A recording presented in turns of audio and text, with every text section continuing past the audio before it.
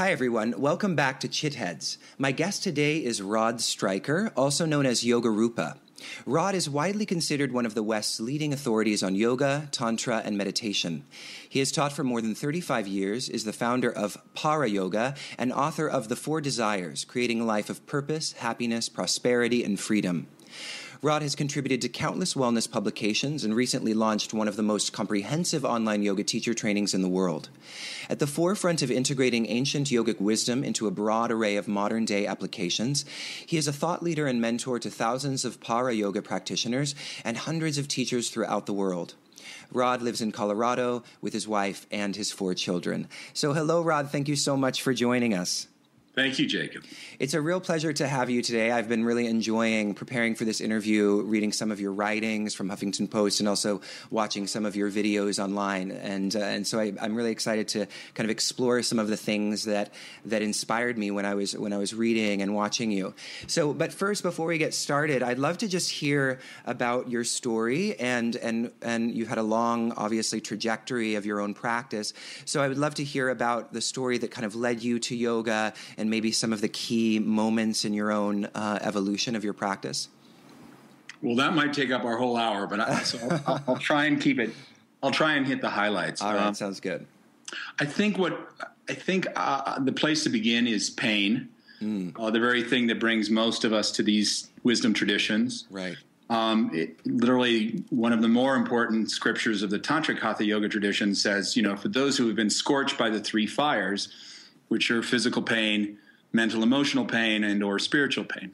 And, I don't know, some combination of those 3 probably were at play when at the age of 19, I discovered yoga. And it was not, I didn't know what I was looking for, to be honest with you. I just, someone suggested it, and I didn't have anything else at my disposal that I thought could address what I was feeling. And I did my first class by myself. I actually did it out of Lie Down Yoga, and which was Iyengar's classic book of Hatha Yoga. Right. The third pose, I had an epiphany, and I was experiencing something more expansive, more profound than in all my years of study of philosophy and psychology. I was a junior in college at the time, and a philosophy major, and even before doing those poses, I don't know what possessed me, but I did in fact read his introduction, which is a really quite extraordinary glimpse at a kind of very classical but still profound purvey of the yoga tradition, from really the Raja Yoga tradition, we'll call it, where the full feature of what yoga could be and is. And there's something on that first page that now, nearly 40 years later, it still sticks with me. And there was a moment he writes about, I think it's the second or third paragraph, and the term introduces a term called yukta. And yukta, he describes as, in order to understand the universe, one must first interface with the universe within oneself. And when one does, then one understands and relates to the rest of the universe. And one who achieves that is a yukta. And that was a very compelling point, the idea that rather than trying to understand the universe by looking outward, I could possibly achieve it by looking inward. I think stuck with me. Over the next 9 months, I practiced pretty consistently because I had some profound experiences, very profound. And just in short, seeing that I was more than my body, experiencing a kind of transcendent awareness, we'll say. And then wind the tape forward. I was living in Denver. I left college in my junior year. I'd been doing yoga on my own for about 9 months. I moved back to Los Angeles, which was where I grew up. Attended my first conducted yoga class, and there I practiced for almost 2 years Kundalini yoga. So that was an interesting kind of interface, because it began to really introduce me to yoga as a means to really quickly transform and move energy as such. And the quality or the effect of that, we could say it was an introduction to the science of spiritual experience through energy, skillful use of energy. Let's put it that way. And then, again, the next kind of hallmark point was meeting my first teacher as such. And I met Alan Finger and later his father, who became my guru, Manny Finger. And Manny had studied with three extraordinary masters of the previous century.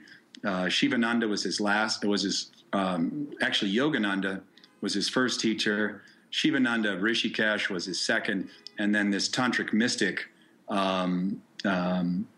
his name was Shuddhananda Bharti, who had been a tantric hermit. And he was this, Manny became this, I would say, a funnel of these three streams of profound knowledge and teaching.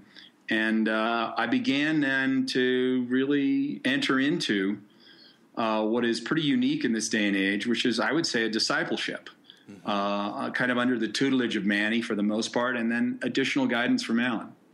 And we'll wind the tape up forward again about 17, 18 years later.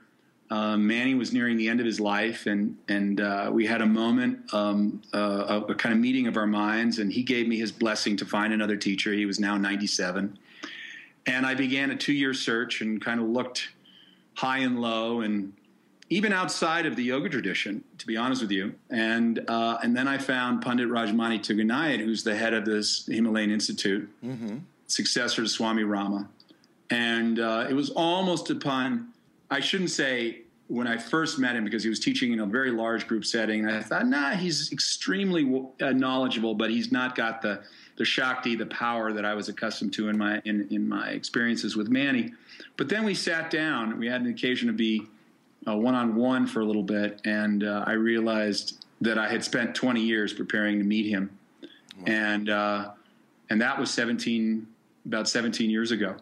So that's the history, and there's a lot to fill in, but in a sense, it's been, I'll let you follow up from there. Yeah, no, I mean, that's a beautiful story. And there's a couple questions that I have related to your story. And I'll ask sort of maybe the lighter one first.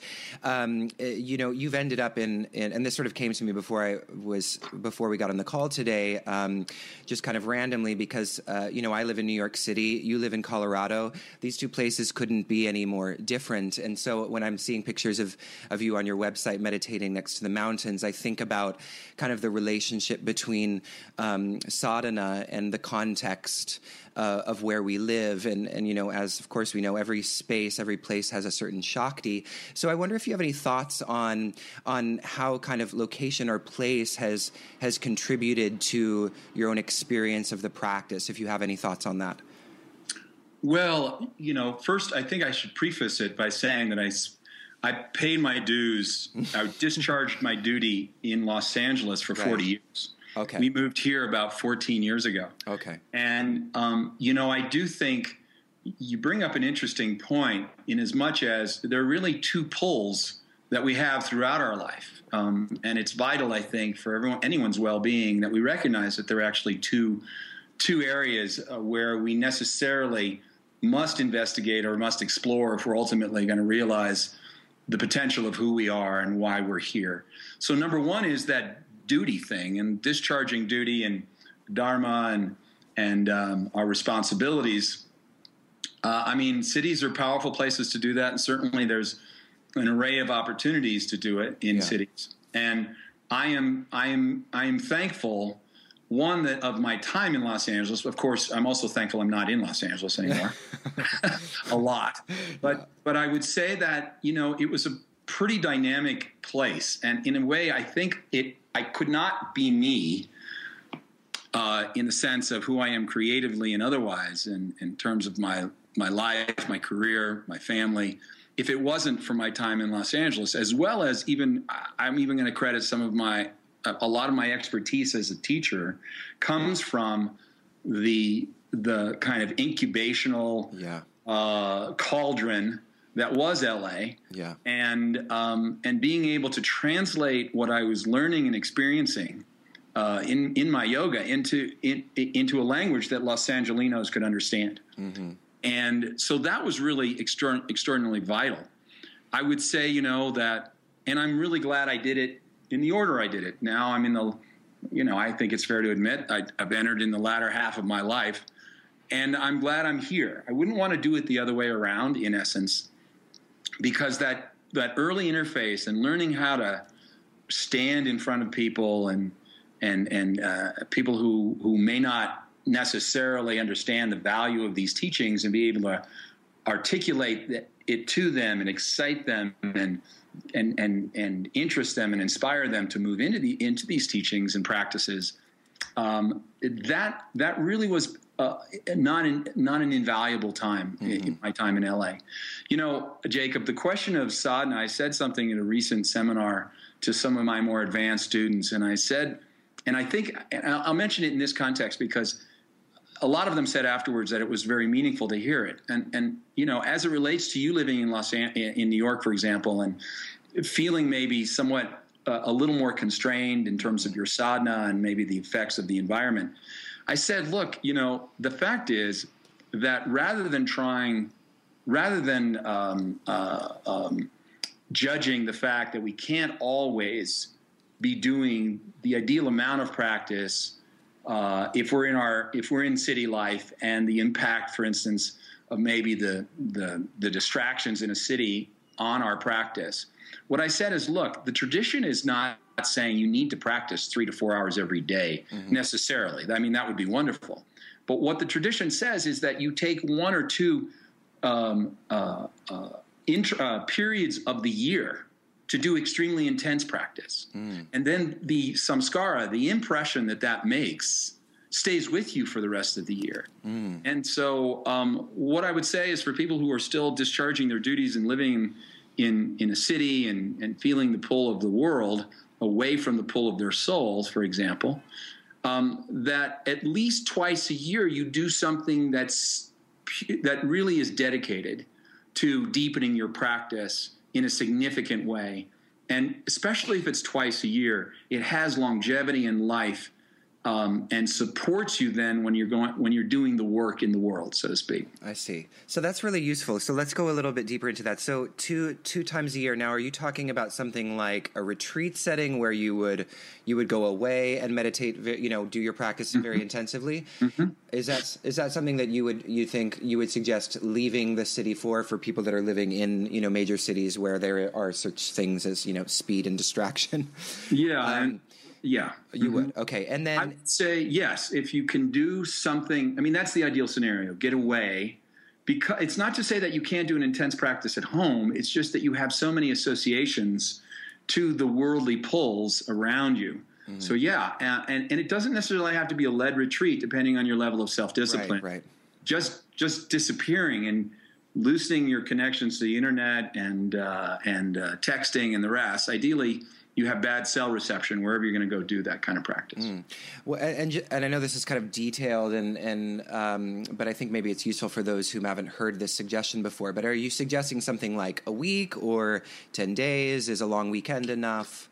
I would say a week minimum. Okay, a week to 10 days. Now, again, just to create, if we're going to make that prescription for people, understand that if you do a 10-day practice at home, that instead of meditating for 20 minutes, you push it to an hour. Yeah. Or you give yourself 30 days, or ideally, and now neuroscience is really behind this old idea of sadhana as a 40-day thing. Neuroscience is saying that it takes about 40 days to establish new neural pathways. So the old practice was 40 days, but imagine now twice a year not leaving the city, but go ahead and say, okay, so instead of what I've been squeezing, what I've been managing to do as a personal practice is I take 20 minutes to half an hour. I would say that's probably, we fall into a pattern of doing just enough to ameliorate the pressures of our life, to take care of our stressors, but we're not actually deepening our life as a seeker. And so you say, okay, for 40 days, I'm going to do an hour and 20 minutes or an hour and 10 minutes. Or the first 10 days, it's a graduated practice, and you build up to an hour and a half or 2 hours of meditation. I think that's the way to do it. So minimum a week, ideally 40 days. But if you're leaving for 40 days, few of us can afford the time off that much. So at least if you're away for a week to 10 days, but if you can manage a 40-day practice twice a year, it will have a profound residual effect for the rest of the year. Wow. And then just one last question on this. Are there ideal times of year where this makes sense, I don't know, astrologically or in terms of Ayurveda principles that you would suggest, or is it kind of whatever works for you? I would say there's two answers. There's an ideal time and a second best or ideal time. First is pre-spring is really ideal, and round fall, early fall would be ideal. If you could manage twice a year. Those are profound times of change. Mm-hmm. I would also then offer the second best time is any time you can do it. Yeah. Perfect. Okay, so that's great. I just thought I wanted to ask some questions on that because I think we haven't talked about kind of the practical side of doing something, incorporating something like that into your sadhana, and I think it would be really useful for people that maybe haven't heard that before. Sure. So then the other thing I wanted to ask about, and this is actually something that I had really been inspired by in one of your talks that you did. I believe it was for one of Wanderlust speakeasies, and you talk about tradition, and as many of us will not be surprised to hear, tradition generally has become not as fundamental to people's practice as perhaps it was, and even we might even say there's been a kind of negative association with tradition in some way by all of the recent events, especially as it relates to certain kind of guru abuses or things that tend to make tradition look, I don't know, backward or hierarchical or whatever, negative connotation people have been associating it with. But you go into a really interesting conversation about how we have all of these in almost any domain of expertise in our lives. There's a tradition of cumulative knowledge that informs what we do, and then with spirituality, it's sort of like, anything that your little heart desires, that kind of salad bar spirituality effect. So I wanted to kind of go deep into this and talk about why this is so significant and why tradition is maybe start with kind of a cultural diagnosis, why you think it's people are becoming less interested in it, and then if you want to move into what it could do for us as we kind of maybe find a new way to appropriate tradition in our practice. Well, this is a big one, but it is one of my favorites. And at the same time, I also understand going into it that there is a lot of, let's say, prejudgment one way or the other. I think maybe in that talk, I even mentioned, look, for people who've been exposed to the light of tradition and had a meaningful and helpful experiences of it, it's invaluable. Right.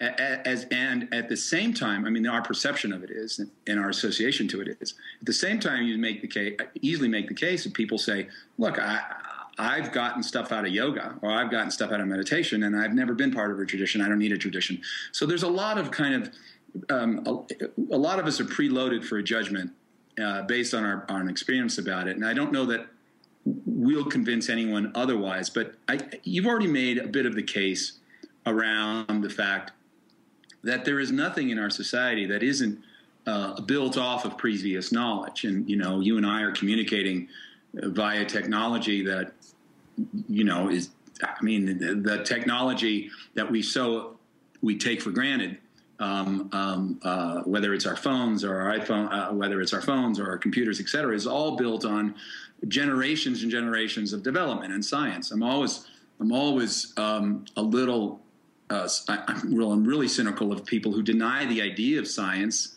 as accumulated knowledge, and the idea that 99% of the scientists in the world, for example, have a feeling about climate change.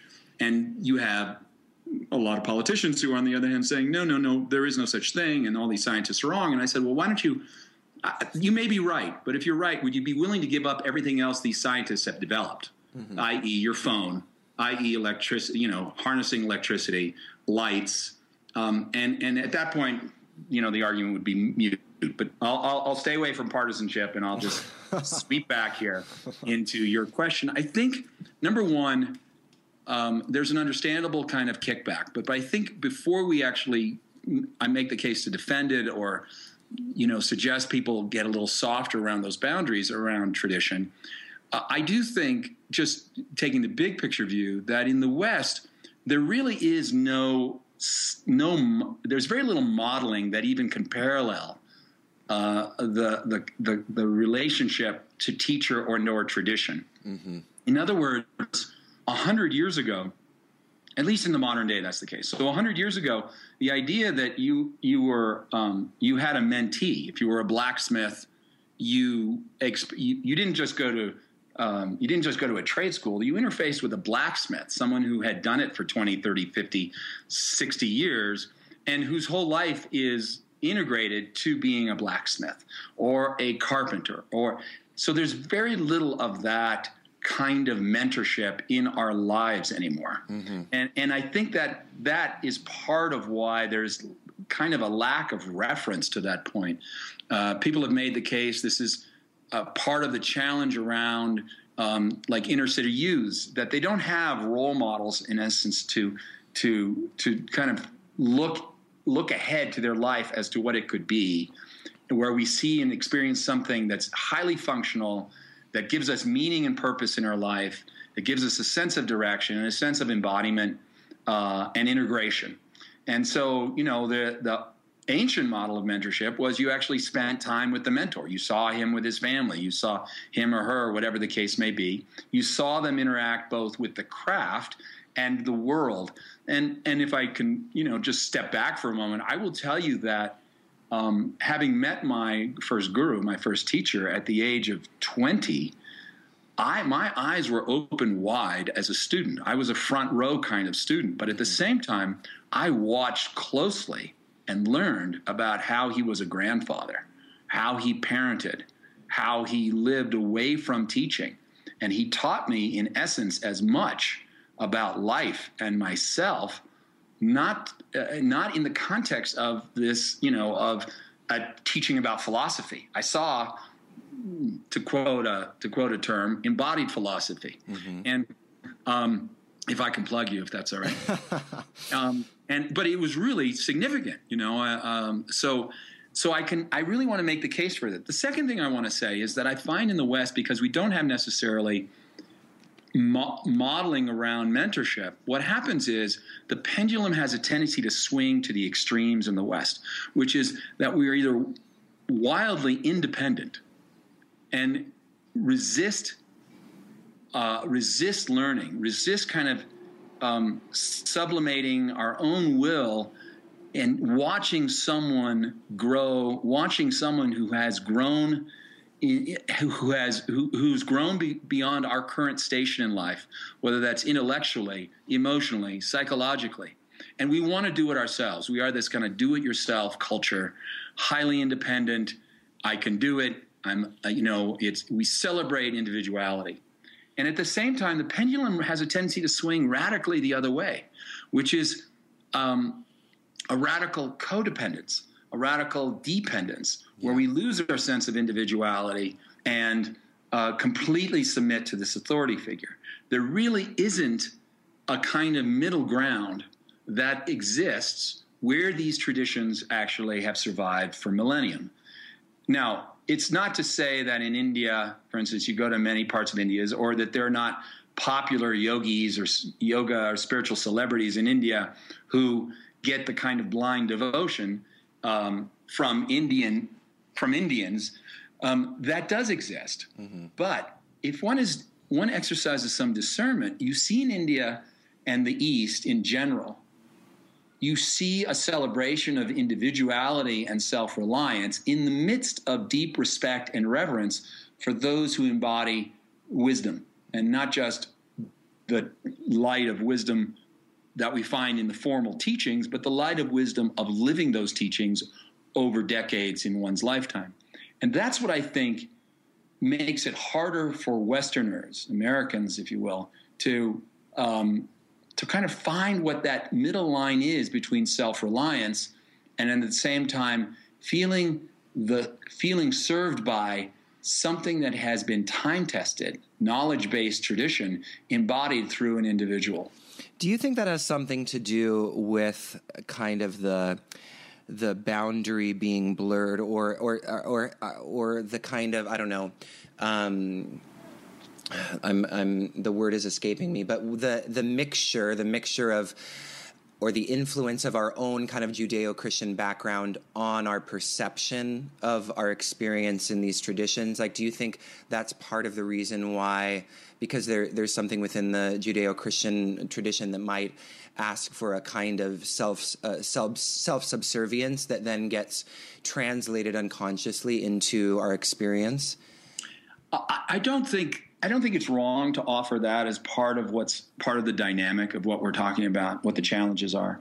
But I'm going to change the direction of your question and answer it differently. And I think in part what it really has to do with the fact that there's a fundamental misunderstanding around the idea of what these teachings reveal at the end. The realization of the promise of so many of these teachings. We all have some general assumptions about them, and fundamentally, they're wrong.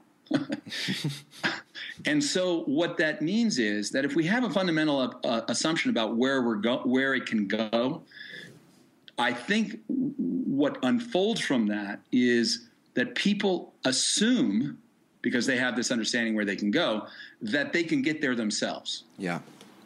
And that's the mistake. So, and again, I wouldn't be surprised if what I'm saying starts to kind of creates resistance or a little dissonance in people who might be listening to it. That's my favorite kind of conversation. So okay, great. But here's the piece that I think is critical, and that is that fundamentally, where these end, or where these teachings, like the culmination of the realization of the end of what these teachings are, is where each of us disappears. In other words, everything that we know about ourselves has to literally be demolished in order to get to the end of, in order to get to that rich, profound, sublime terrain that is the realization of these teachings. Right. Therefore, sorry, go ahead. Go ahead. Oh, I was just going to say, well, that would be profoundly challenging for people in a culture that is saying that the very center of your being is your own egoic identity. It's like every cultural condition that we have is telling us to find ourself as a kind of, nomadic, separate self that has all of these different qualities that are uniquely different from yours, and so on and so forth. So it's what you're offering, what the tradition is offering is profoundly frightening for people. It would seem it's that, and then it's also understanding that someone needs to lead you, or something needs to lead you to this place where you intellectually, emotionally, psychologically can't get to. Right. And now, if I again, just to kind of circle back, so we were really being clear, if I assume that I can get there by myself, and it's really just a trade-off of, I can get there by myself, or I can get there by myself with some help from somebody, then I'd rather just get there by myself, for all the reasons you mentioned, all of the, bad examples of teachers that have come along, and there's countless versions of it. Yeah. But what I'm suggesting is you can't get there by yourself, because you can't lead yourself someplace you've never gone before. Yeah. And now, but if I have the assumption I can get there, I opt for going there by myself. And it's not to say there haven't been individuals in history that have gotten there by themselves. There have been, but here's the case I want to make, and why it becomes even more relevant in this day and age, and that is that those that did, so, who knows about Christ's lost years and what happened between 16 and 36, and did he have a guru? Did he get to India? I don't even want to speculate on that one, but we do have a few examples Ramana Maharishi, for example, is one that people often like to cite as kind of achieving enlightenment at a very young age. But just so everyone knows, this wasn't like he wasn't reading the newspaper, or he didn't take a little afternoon walk and then ask, who am I? He literally essentially took the position of dying for about 7 to 9 months and continued to ask himself. He disappeared. Parents couldn't find him. He was hiding unseen for months, posing this question to himself. And so I think the challenge that most of us face in this day and age is that there is so fundamentally our mental capacities have become weakened, our memory, and the traditions are very clear that memory plays a vital part in enlightenment. In other words, every stage of unfoldment has to be deeply retained in order for the next stage to be awakened. So imagine now, most people don't remember 4 phone numbers, let alone the subtle states of consciousness that unfold in ever deepening stages of meditation. So our mental capacities have weakened. Our distraction levels are off the charts. Yep. And in general, there's this kind of fundamentally we're breaking down the fabric that needs to be intact for this experience of the whole self. And that has a lot to do with our modern ills and technology and the society as a whole. So I don't think there are many individuals who have the incredible amount of discipline it will take. Listen, Buddha, who had practiced it for a lifetime, and then he sits under the tree and says, I'm not leaving. Mm-hmm. Now, it took him 49 days. I'm not leaving till I attain it. It took him 49 days straight of practice. Mm. I mentioned, if you could squeeze in a week, twice a year, that would be great. And maybe you could do it for 2 hours a day. Well, he did it nonstop, and it took him 49 days after years of preparation leading up to it. So all in all, what I'm suggesting is we need guidance. Now, and last thing I'll say is, and I think I should also qualify first and simply say, I've heard all the bad stories. I know all the bad. I've been in this world for a long time, so I'm all too familiar with them. Yeah. But I've never had the experience. To my blessing, and why I get to kind of be talking about this in the way I am today, is that I've had 2 gurus, and both have been incredibly moral, ethical, balanced, whole human beings. Nothing on the side, no kind of Wizard of Oz scenario, and that is they're one thing when they're teaching, they're another thing behind the curtain. And so I have my own prejudice around this. I've seen it in a functional way. I've been given that example. I try and embody it to the best of my ability to my students.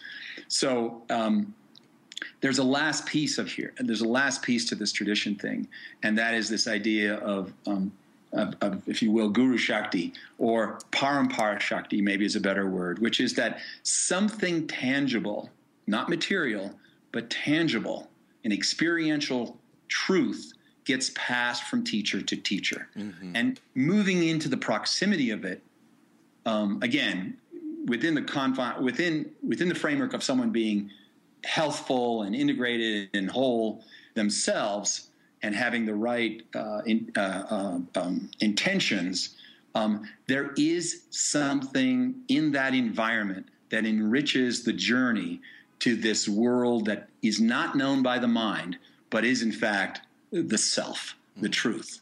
And that's that final piece, if you will. And there's some more things about tradition we could speak about, but there is something, there's a presence in that. Mm-hmm. And I would say that is as real as having a teacher teach you, ancient wisdom. Yeah. And so it comes alive there. Yeah. Wow. There's so much so much richness that you've offered there. And I just want to ask one last question, because I think you'd made clear where we are going. And then you mentioned before that many of the fundamental assumptions of where we're going are wrong. But unless I missed it, I don't know if we actually said what those fundamental misconceptions are. So I'm wondering if you have any thoughts on that. Like, what are the fundamental misassumptions about where we're going? You mean where we're going if we follow the wisdom of the traditions? Yes. Yeah, because you said that the fundamental assumptions are generally wrong. So I'm wondering what those fundamental assumptions are. Well, I mean, where I would begin would be to suggest, first of all, that there's a general sense of where we can wind up is where the promise of these traditions lead us is something more than stress release. Oh, yeah, for sure. No, so a lot of people go to yoga class, for example, and I know we're talking in a way, it's a larger conversation than just yoga, but a lot of people go to yoga class, and right before the bell starts, the class begins, the bell rings, the class starts, we're texting and we're doing our worldly stuff. We do the class, whatever the class may be. We do the flow. We experience what we experience. We do some shavasana. And right afterwards, we pick up our phone and we resume that conversation we were having right before. Now we feel a little more clear. Maybe we feel a little more patient. Maybe that night we sleep better. Maybe the next day our back and neck and feel a little better than it did. Now, a lot of people's assumption is it doesn't get better than that. Right. That's it. It's just somehow a slightly improved version of what it was before I did that practice. Mm-hmm. And I would say that now speaking in the yoga world, again, we're just misinformed. The expectation of what it can reveal if we dedicate ourselves to it is really low. We fundamentally set the bar so low, and that because we don't have a more a grander sense of the possibility of what these revelations over time build us toward, we assume that's as good as it gets. Yeah. So why do I need a teacher? Why do I need someone who's steeped in tradition to get me there? I got there. Yeah. So again, that's a misguided sense of what the target, as it were, is. And then, we can talk about, listen, one of the great sages of the yoga tradition, and perhaps the seminal sage, was Patanjali. Mm-hmm. Patanjali writes this amazing treatise, and somehow it gets subverted in the modern age in the West into like it's 8 limbs. My God, that is such a minuscule piece in the totality of that body of knowledge. So one of the things that's really intriguing is that he talks about samadhi. So this state where that starts to unfold as our mind starts to become more quiet. Well, he doesn't talk about samadhi in a general way. He goes as far as to say there are 9 stages of samadhi. 9 stages of samadhi, yeah. Starting with bliss. So a lot of students assume that when mind gets quiet and they get a glimpse of bliss, that they've reached the end. Right. Well, Patanjali tells us that's the beginning. Mm. So again, this could be a conversation just about all of the ways that we've been misinformed. Our expectations are far too low about what this means, about what the implications of following like a systematic process guided by a knowledgeable teacher, where that leads us, yeah. And what is possible. Yeah, I'm really glad you said that about the kind of health and wellness appropriation of the tradition. Uh-huh. I've talked about that in another interview with another interviewee, and I think it's really important because you're right to note that it's we've really anesthetized the tradition from its more radical aspect, and because people are made uncomfortable by that, and they associate it with religion, which people are uncomfortable with, blah blah blah. But in general, the end of the tradition has been kind of distorted in most people's view to be, has something to do with just getting less stressed and reducing anxiety, and that's sort of the end of it. Yeah. So thank you for bringing that up. Sure. So now I want to shift gears a little bit. That's been a really fascinating conversation. I'm so glad we went on so long about tradition. I think it's awesome. And you wrote a book called The 4 Desires. And so I want to talk a little bit about that. I first wanted to know just what your motivation was for writing the book, and then if you want to kind of go into what the 4 desires are. Well, the short version of it is that a vital piece of the yoga tradition is this aspect of self-understanding. In the yoga, in yoga language, it's svadhyaya, so self-study, self-examination, and we should understand that this is really ultimately a twofold process of one, having relationship to our higher self and beginning to study that, having really beginning to be informed and learn from the very place we've kind of been talking around, which is, who am I when my mind is still? Who am I when I become gender free or genderless, beyond race, beyond sexual persuasion? Who is that? Who am I in the end? So number one is understanding the higher self, and number two is understanding the lower self. And honestly, I about 15 years ago, when the work that would become the book began, I really found that on the one hand, I found yoga teachers and dedicated yoga students incredibly capable of entering into a place of stillness and calm. But wow, man, I saw some really unhappy people. Yeah. And deeply unfulfilled creatively, or in light of their relationships or their career. And yet they could kind of do a bunch of poses, exhaust their nervous system to the point where they would then just be in bliss once again. And then kind of the pattern would repeat. And, I would see these conversations over the years, because by that point I had been in yoga for 25 years or so. And I found one of the most depressing social experiences of my life were yoga potlucks. The yoga potluck scene was, it quickly moved away from anything about creativity, relational fulfillment, breaking out of limited thinking, and it quickly became about poses or God knows what. So I really began to ask some questions. I began to go, and my questioning began to lead me back to some fundamental things I'd learned early in my discipleship, in my studies, around the soul, and the soul having two aspects. There's this, one of the most controversial things, at least 5, 10, 20 years ago, and probably today among serious yoga students, that you can bring up, is this question of desire. Yeah.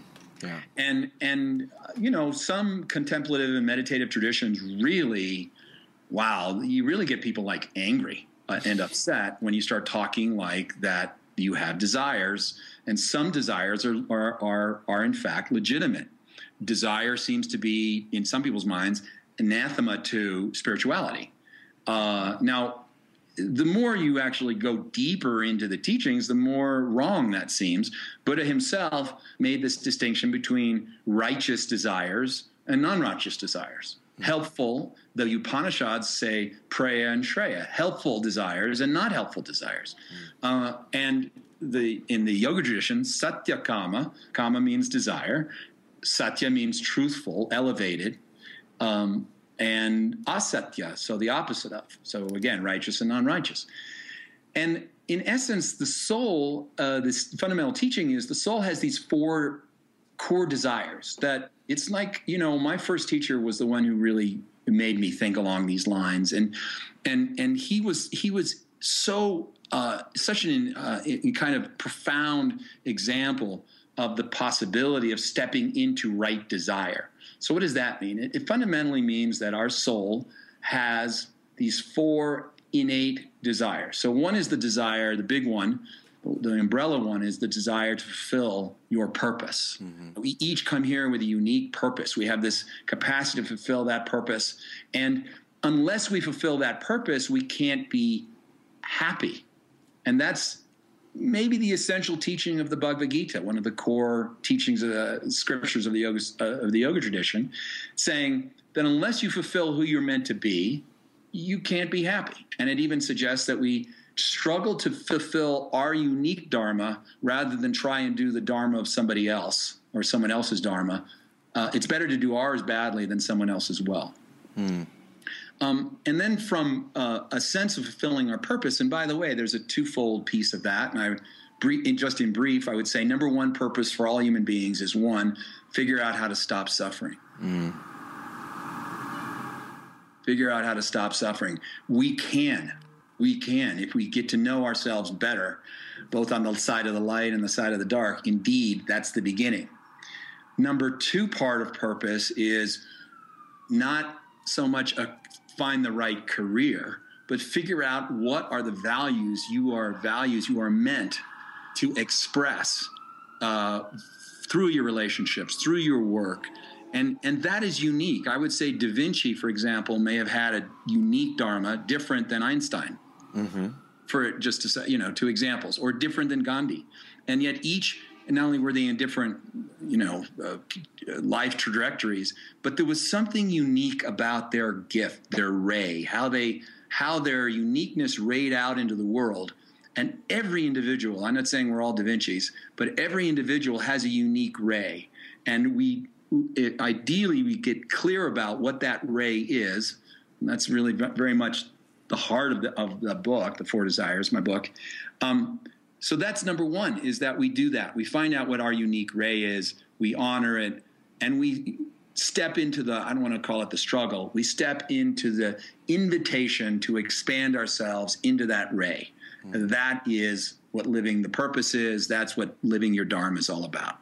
Number two desire is having the means to accomplish that purpose. And that means money, it means health, it means some level of security. And then go a little bit further, it's all the tools that you use. So Jacob, for example, you and I Skyping to make this recording and this thing available to others, that's a tool that you or I are using. And that word for all of those different aspects of the means to achieve our purpose is called artha. And then the third desire would be kama, which in this context means pleasure. And so the pleasure of sensuality and sexuality and friendship, beauty, art, music, whatever it is that gives us pleasure, gardening, dancing, making love. And I want to make the case, even before I introduce the fourth one, that all four desires are given equal weight in the tradition. The ancient texts actually call out all four. There's a scripture called Manu, which is one of the great dissertations on how we bring these teachings in the world. Manu is basically saying that the person who's only achieved the person who only fulfills one of the four is inadequate.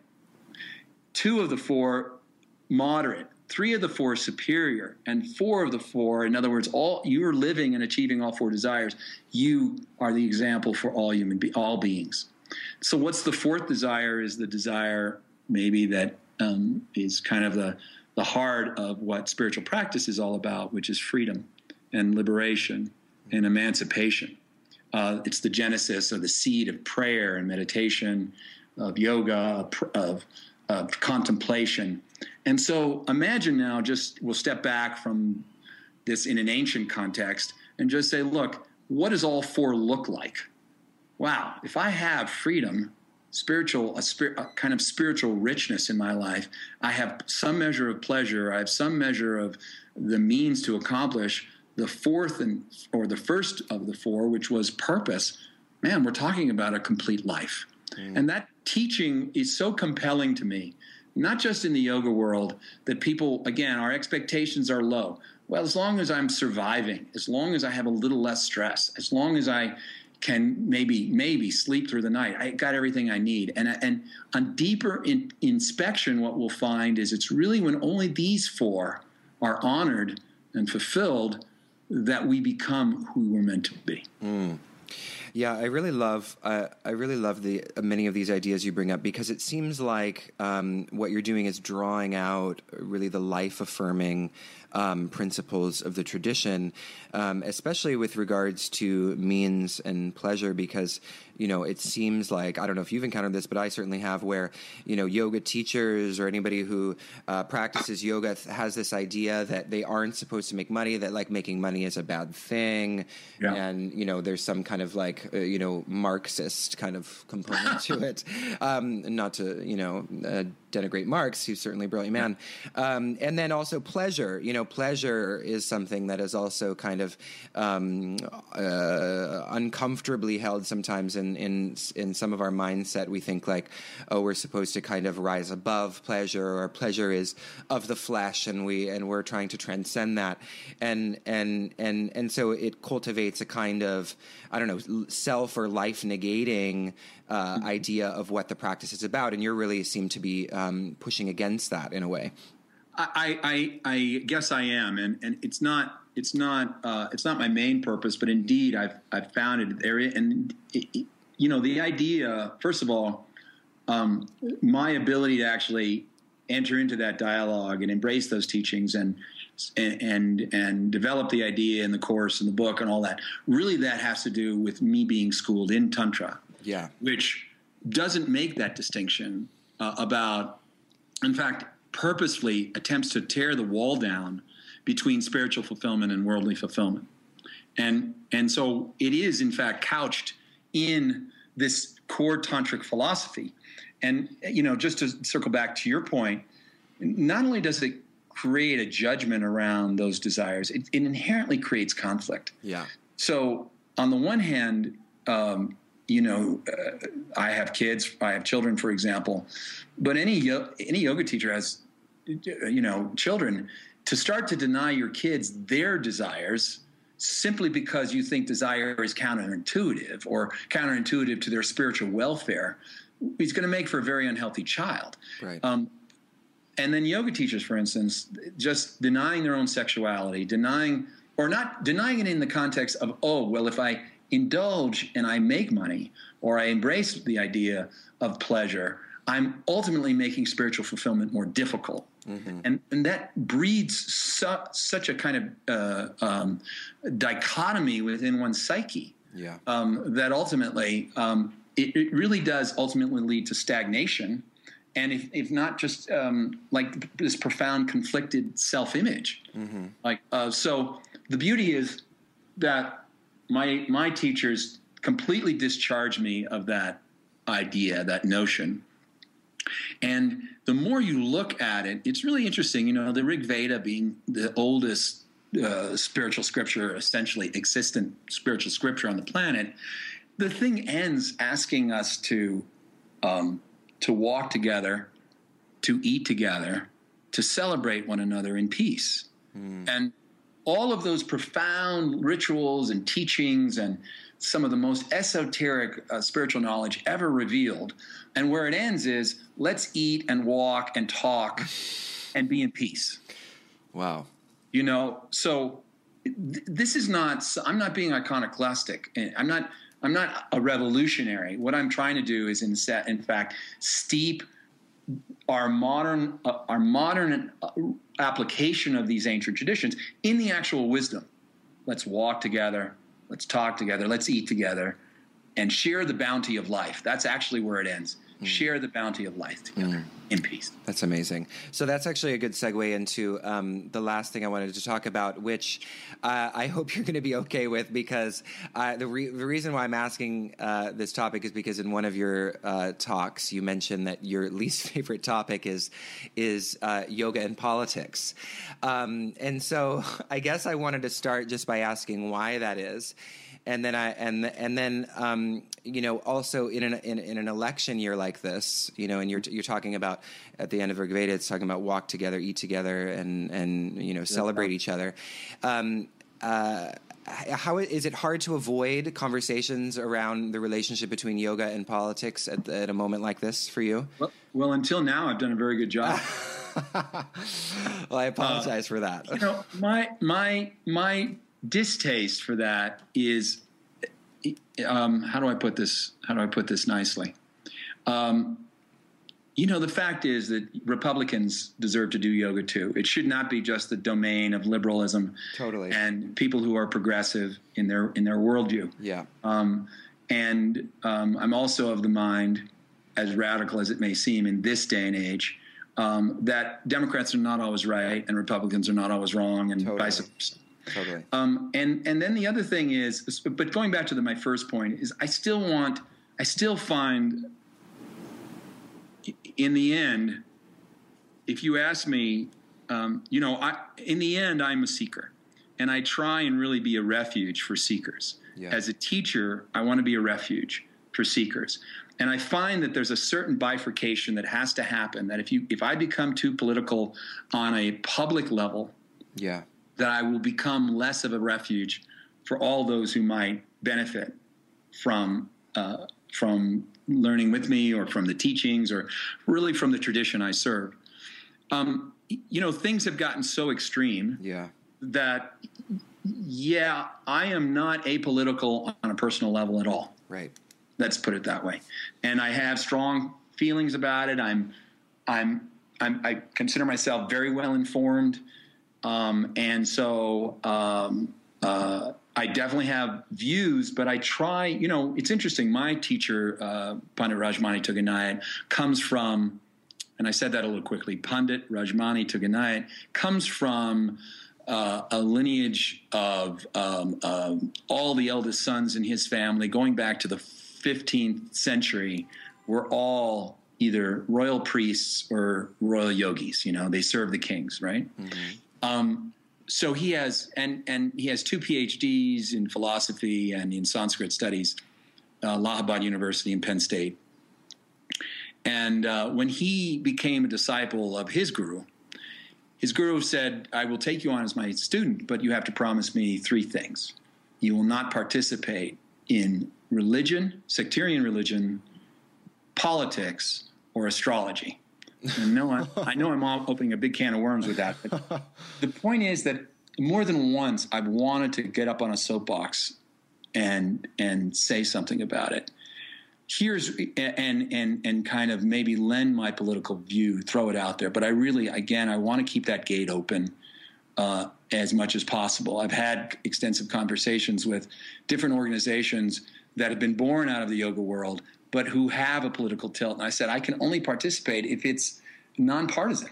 Yeah. And so for instance, Citizen Well, I'm not sure if you're familiar with them, but they're an amazing organization that really began to want to tap into the consciousness that is being developed in those in the health, wellness, yoga world, meditation world, of which, we spend billions of dollars.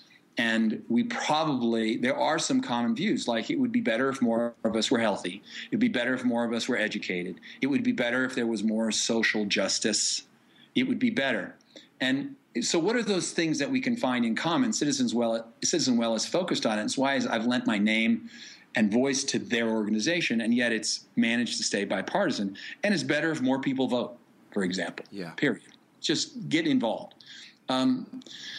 So I've been tiptoeing this line pretty in trying to answer your question, but I have a feeling you want me to do something else. No, I don't. No, actually, I love the way that you're approaching it, because that's sort of how I wanted to address it, is not by getting, not going into a predictable rant that might align with kind of democratic principles versus Republicans, which tends to be the position of most yogis, at least the ones that I come into contact with. But I think that it's that if we zoom out, that's sort of what I wanted to maybe address, is kind of the kind of dualistic narrative of partisanship, and how that narrative is dividing us, because it seems like if we are to take yoga philosophy seriously, we would need to be walking a line, something like what you're talking about, where we're trying to have a nonpartisan conversation. Because if we are wanting to walk together, eat together, we certainly can't be having this kind of good, evil, hero, villain kind of storyline completely shaping our perception of things. Yeah, I really appreciate your point of view and you articulating that. And I think here's where I would say these practices are invaluable and where they come into play, where I would want them to come into play more completely in this conversation, in this world. Number one is the calm and clear thinking that yoga is meant to provide. Again, it's another thing of why yoga needs to be more than just the text conversation I was having before class, the same text conversation I had after class. Maybe I'm just a little calmer. I find myself, I'm typing faster because my mind is less cluttered. Mm-hmm. But the point is that, everything from, like, Brexit is an amazing example of the overt emotionalism around what should be carefully considered rational decisions. Mm-hmm. And I think the more emotional, the more stirred up we get. It's not to say we don't want people passionate. We want things to be important to people. Yeah. But to the extent that they cloud our thinking and we react emotionally instead of thoughtfully, and part of the emotionalism that concerns me is it will throw us to the extremes. Mm-hmm. This is when liberal, progressive activists become some of the angriest people on the planet. Totally. with the least amount of acceptance. Just a really quick anecdote. There's this a restaurant here on the West Coast. It's San Francisco and L.A. and Cafe Gratitude, very popular vegan jaunt. Well, about a year ago, the vegan owners came out and admitted or acknowledged that they had shifted their diet. They were now raising their own cattle, and they were eating beef. Well, they've gotten death threats for the last year from vegans. On the other hand, so I don't have to just portray the other side of the equation, but the idea of that we can also, the other issue for me is when our minds become either over-cluttered with information or we become overly swept up in emotionalism, we lose our capacity to nuance issues. Yeah. And that's my biggest concern, frankly. Da Vinci, one of my non-yogic gurus, we'll say, he said that one of the keys to life was the ability to live with dichotomy, contradiction. Mm-hmm. And so, on the one side we have Bernie people who absolutely won't vote for Hillary because there's no nuance there. There's no nuance in it. Yeah. Well, so and we have Republicans who are willing to throw their weight behind Trump, for example, because they don't have nuance. Yeah.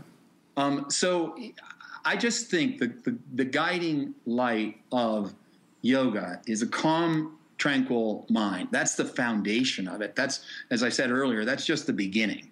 And yet, if we don't have that, what do we have in a political conversation or in ultimately how we survey, the judgments we pass and our own power of discernment about what is to our best advantages for me as an individual and for us society and for the globe long, long, long into the future. So I do think yoga it is important that we consider it. On the other hand, I'll just say this, and it may contradict what I said earlier, and that is you can't completely separate yoga and politics, because yoga, if nothing else, after it starts to quieten the mind, awakens our conscience. And I'm not talking about good or bad as informed by others, but rather the guiding wisdom of our own inner voice and our own inner truth. And yoga is really ultimately meant to awaken the voice of conscience, and so that we best know how to respond to every moment. Now, the more our conscience is actually communicating to us, and part of our perspective, the more we have to give a damn about, the decisions that will shape the environment, education, health, women's rights, everything.